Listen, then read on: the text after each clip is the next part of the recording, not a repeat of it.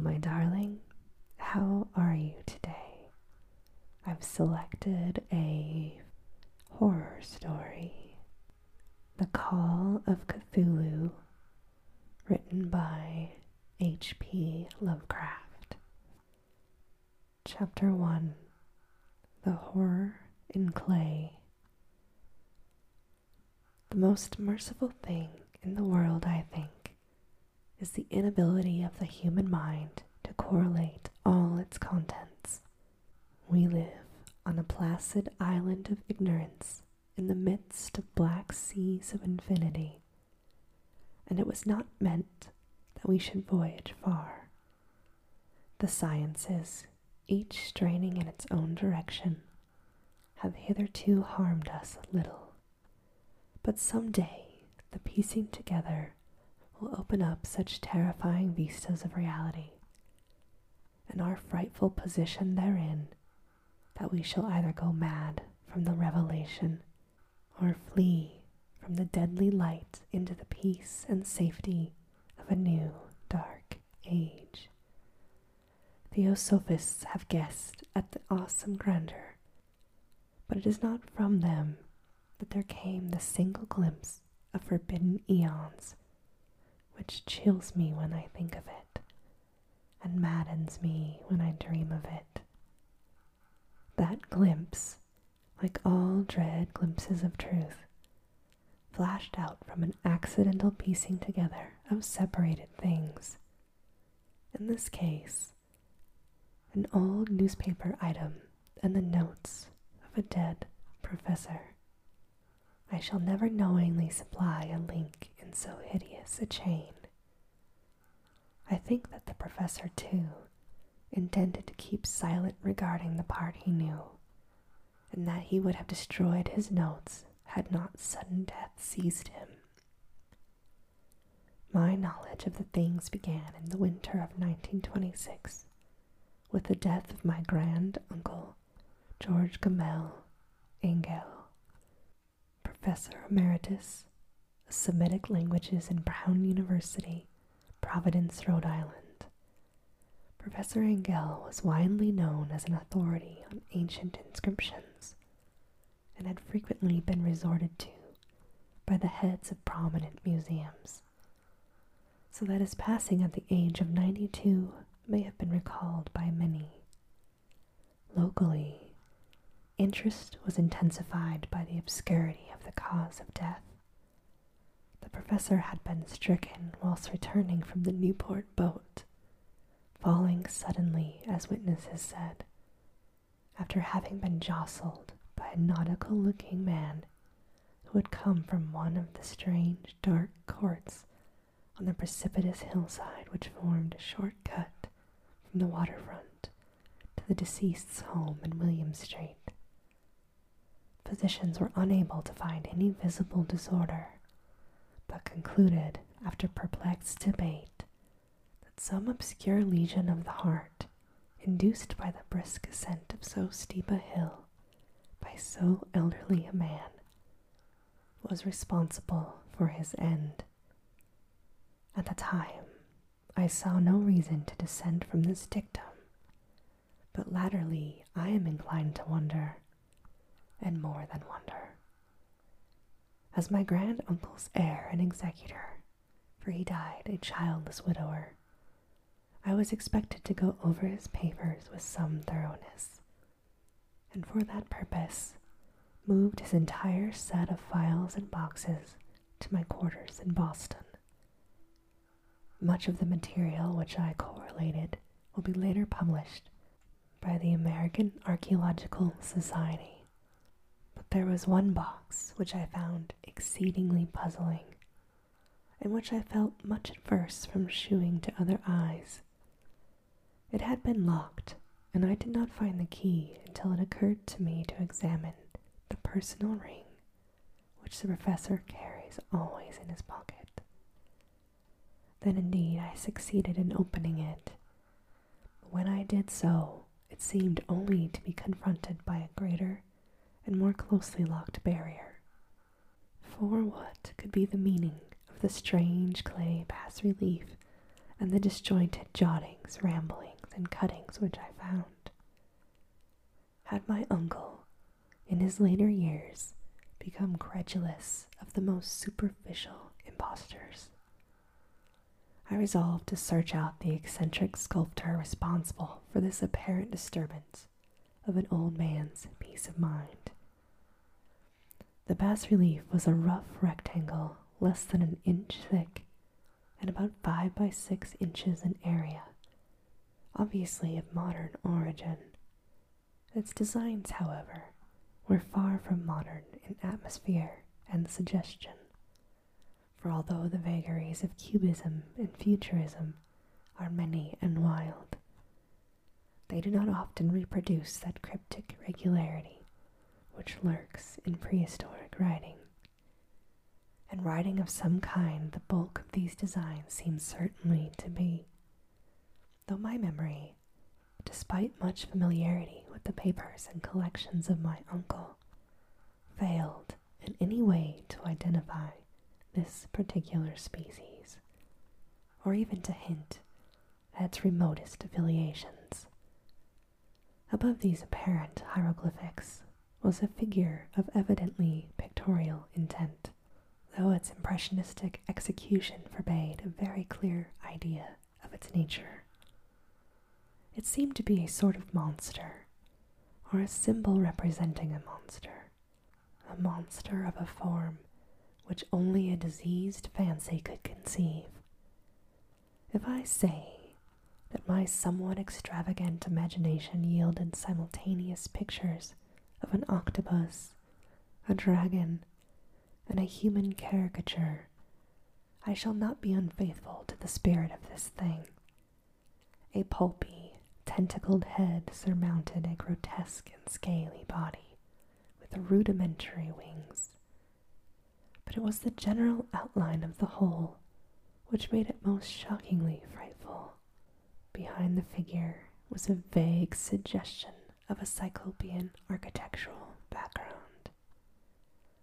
The writing accompanying the oddity was, aside from a stack of press cuttings, in Professor Engel's most recent hand, and made no pretense to literary style.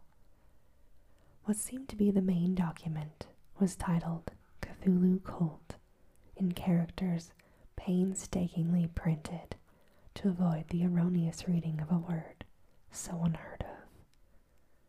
The manuscript was divided into 2 sections, the first of which was titled 1925, Dream and Dream Work of H. A. Wilcox, 7 Thomas Street, Providence, Rhode Island. And the second was titled Narrative of Inspector John LaGrasse, 121 Bienville Street, New Orleans, Louisiana, at 1908 AAS Management. Notes on same and Professor Webb's account. The other manuscript papers were all brief notes, some of them accounts of the strange dreams of different people, some of them citations from theosophical books and magazines, notably W. Scott Eliot's Atlantis and the Lost Lemuria, and the rest comments on long-surviving secret societies and hidden cults, with references to passages in such mythological and anthropological sourcebooks as Fraser's Golden Bough and Miss Murray's Witch Cult in Western Europe. The cuttings largely alluded to ultra-mental illnesses and outbreaks of group folly or mania in the spring of 1925. The first half of the principal manuscript told a very peculiar tale.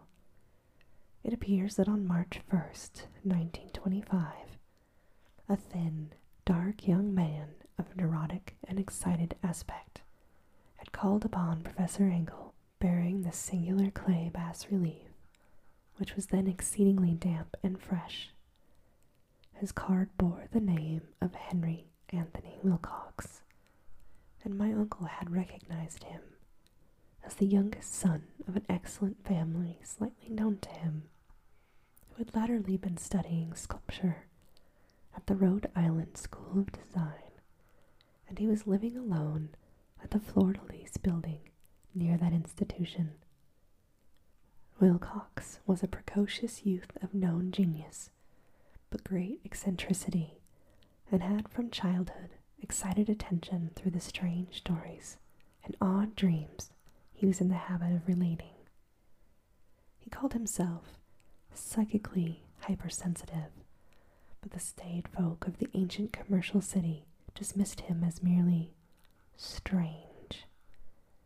Never mingling much with his kind, he had dropped gradually from the social visibility and was now known only to a small group of like-minded individuals from other towns. Even the Providence Art Club, anxious to preserve its conservatism, had found him quite hopeless. On the occasion of the visit ran the professor's manuscript. The sculptor abruptly asked for the benefit of his host's archaeological knowledge in identifying the hieroglyphics on the sculpture. He spoke in a dreamy, stilted manner which suggested pose and alienated sympathy, and my uncle showed some sharpness in replying, for the conspicuous freshness of the tablet implied kinship with anything but archaeology. Young Wilcox's rejoinder, which impressed my uncle enough to make him recall and record it verbatim, was of a fantastically poetic cast, which must have typified his whole conversation, which I have since found highly characteristic of him. He said, "It is new indeed, for I made it last night in a dream of strange cities, and dreams are older than brooding Tyre, and the contemplative Sphinx, or the garden-girdled Babylon." It was then that he began the rambling tale which suddenly played upon a sleeping memory and won the fevered interest of my uncle. There had been a slight earthquake tremor the night before, the most considerable felt in New England for some years, and Wilcox's imagination had been keenly affected. Upon retiring, he had had an unprecedented dream of great cyclopean cities of Titan blocks and sky-flung monoliths, all dripping with green ooze and sinister with latent horror. Hieroglyphics had covered the walls and pillars, and from some undetermined point below had come a voice that was not a voice, a chaotic sensation which only fancy could transmute into sound, but which he attempted to render by the most unpronounceable jumble of letters: Cthulhu, Philatonin. This jumble was the key to the recollection which excited and disturbed Professor Engel. He questioned the sculptor with scientific minuteness, and studied with almost frantic intensity the sculpture on which the youth had found himself working, chilled, and clad only in his night clothes, when waking had stolen bewilderingly over him. My uncle blamed his old age. Wilcox afterwards said, for his slowness in recognizing both hieroglyphics and pictorial design. Many of his questions seemed highly out of place to his visitor, especially those who tried to connect the latter with strange cults or societies, and Wilcox could not understand the repeated promises of silence which he was offered in exchange for an admission of membership in some widespread mystical or paganly religious body. When Professor Engel became convinced that the sculptor was indeed ignorant of any cult or system of cryptic lore, he besieged his visitor with demands for future reports of dreams. This bore regular fruit, for after the first interview, the manuscript records daily calls of the young man, during which he related startling fragments of nocturnal imagery. The burden was always some terrible cyclopean vista of dark and dripping stone, with a subterranean voice or intelligence shouting monotonously in enigmatical sense impacts, uninscribable save as gibberish. The two sounds most frequently repeated are those rendered by the letters Cthulhu and Arlaia. On March 23rd, the manuscript continued. Wilcox failed to appear, and inquiries at his quarters revealed they had been stricken with an obscure sort of fever and taken to the home of his family in Waterman Street. He had cried out in the night, arousing several other artists in the building, and had manifested since then only alternations of unconsciousness and delirium. My uncle at once telephoned the family, and from that time forward kept close watch on the case, calling often at the Thayer Street office of Dr. Toby, whom he learned to be in charge. The youth's feeble mind apparently was dwelling on strange things, and the doctor shuddered now and then as he spoke of them. They included not only a repetition of what he had formerly dreamed, but touched wildly on a gigantic thing miles high, which walked or lumbered about. He had at no time fully described this object, but occasional frantic words, as repeated by Dr. Toby, convinced the professor that it must be identical with the nameless monstrosity he had sought to depict in his dream sculpture. Reference to this object, the doctor added, was invariably a prelude to the young man's subsidence into lethargy. His temperature, oddly enough, was not greatly above normal, but his whole condition was otherwise such as to suggest true fever rather than mental disorder. On April 2nd, at about 3 p.m., every trace of Wilcox's malady suddenly ceased. He sat upright in bed, astonished to find himself at home, and completely ignorant of what had happened in dream or reality since the night of March 22nd. Pronounced well by his physician, he returned to his quarters in 3 days, but to Professor Engel he was of no further assistance. All traces of strange dreaming had vanished with his recovery, and my uncle kept no record of his night thoughts after a week of pointless and irrelevant accounts of thoroughly usual visions. Here, the first part of the manuscript ended, but references to certain of the scattered notes gave me much material for thought. So much, in fact, that only the ingrained skepticism then forming my philosophy can account for my continued distrust of the artist. The notes in question were those descriptive of the dreams of various persons, covering the same period as that in which young Wilcox had had his strange visitations. My uncle, it seems, had quickly instituted a prodigiously far-flung body of inquiries, almost nearly all the friends whom he could question without impertinence, asking for nightly reports of their dreams and the dates of any notable visions for some time past. The reception of his request seems to have been varied, but he must, at the very least, have received more responses than any ordinary man could have handled without a secretary. This original correspondence was not preserved, but his notes formed a thorough and really significant digest.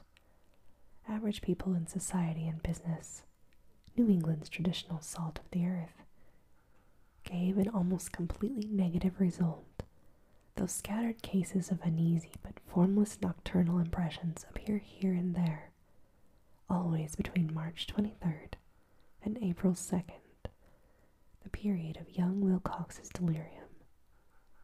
Scientific men were little more affected, although 4 cases of vague description suggest fugitive glimpses of strange landscapes, and in one case there is mentioned a dread of something abnormal. It was from the artists and poets that the pertinent answers came, and I know that panic would have broken loose had they been able to compare notes. As it was, lacking their original letters, I half suspected the compiler of having asked leading questions, or of having edited the correspondence in corroboration of what he had latently resolved to see.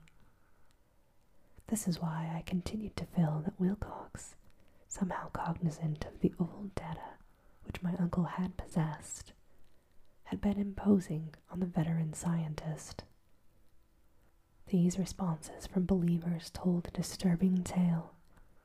From February 28th to April 2nd, a large proportion of them had dreamed very bizarre things, the intensity of the dreams being immeasurably the stronger during the period of the sculptor's delirium.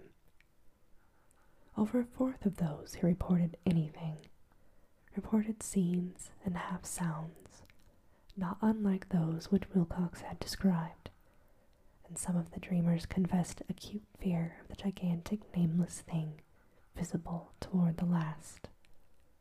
One case, which the note describes with emphasis, was very sad. The subject, a widely known architect with learnings towards theosophy and occultism, went violently insane on the date of young Wilcox's seizure, and expired several months later, after incessant screamings to be saved from some escaped denizen of hell. Had my uncle referred to these cases by name instead of merely by number, I should have attempted some corroboration and personal investigation. But as it was, I succeeded in tracing down only a few. All of these, however, bore out the notes in full. I have often wondered if all of the objects of the professor's questioning felt as puzzled as I did, and as did this fraction. It is well that no explanation, the press cuttings, as I have intimated, touched on cases of panic, mania, and eccentricity during the given period. Professor Engel must have employed a cutting bureau, for the number of extracts was tremendous, and the sources scattered throughout the globe. Here, a nocturnal suicide in London, where a lone sleeper had leapt from a window after a shocking cry. Here likewise, a rambling letter to the editor of a paper in South America, where a fanatic deduces a dire future from visions he has seen. A dispatch from California describes a Theosophist colony as donning white robes en masse for some glorious fulfillment which never arrives, whilst items from India speak guardedly of serious native unrest toward the end of March. Voodoo orgies multiply in Haiti. African outposts report ominous mutterings. American officers in the Philippines find certain tribes bothersome about this time. And New York policemen are mobbed by hysterical Levantines on the night of March 22nd to the 23rd.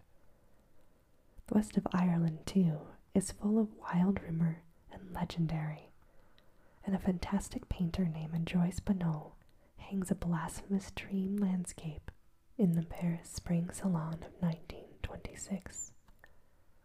And so numerous are the recorded troubles in insane asylums that only a miracle can have stopped the medical fraternity from noting strange parallelisms and drawing mystified conclusions. A weird bunch of cuttings, all told, and I can at this date scarcely envisage the callous rationalism with which I set them aside. But I was then convinced that young Wilcox had known of the older matters mentioned by the professor.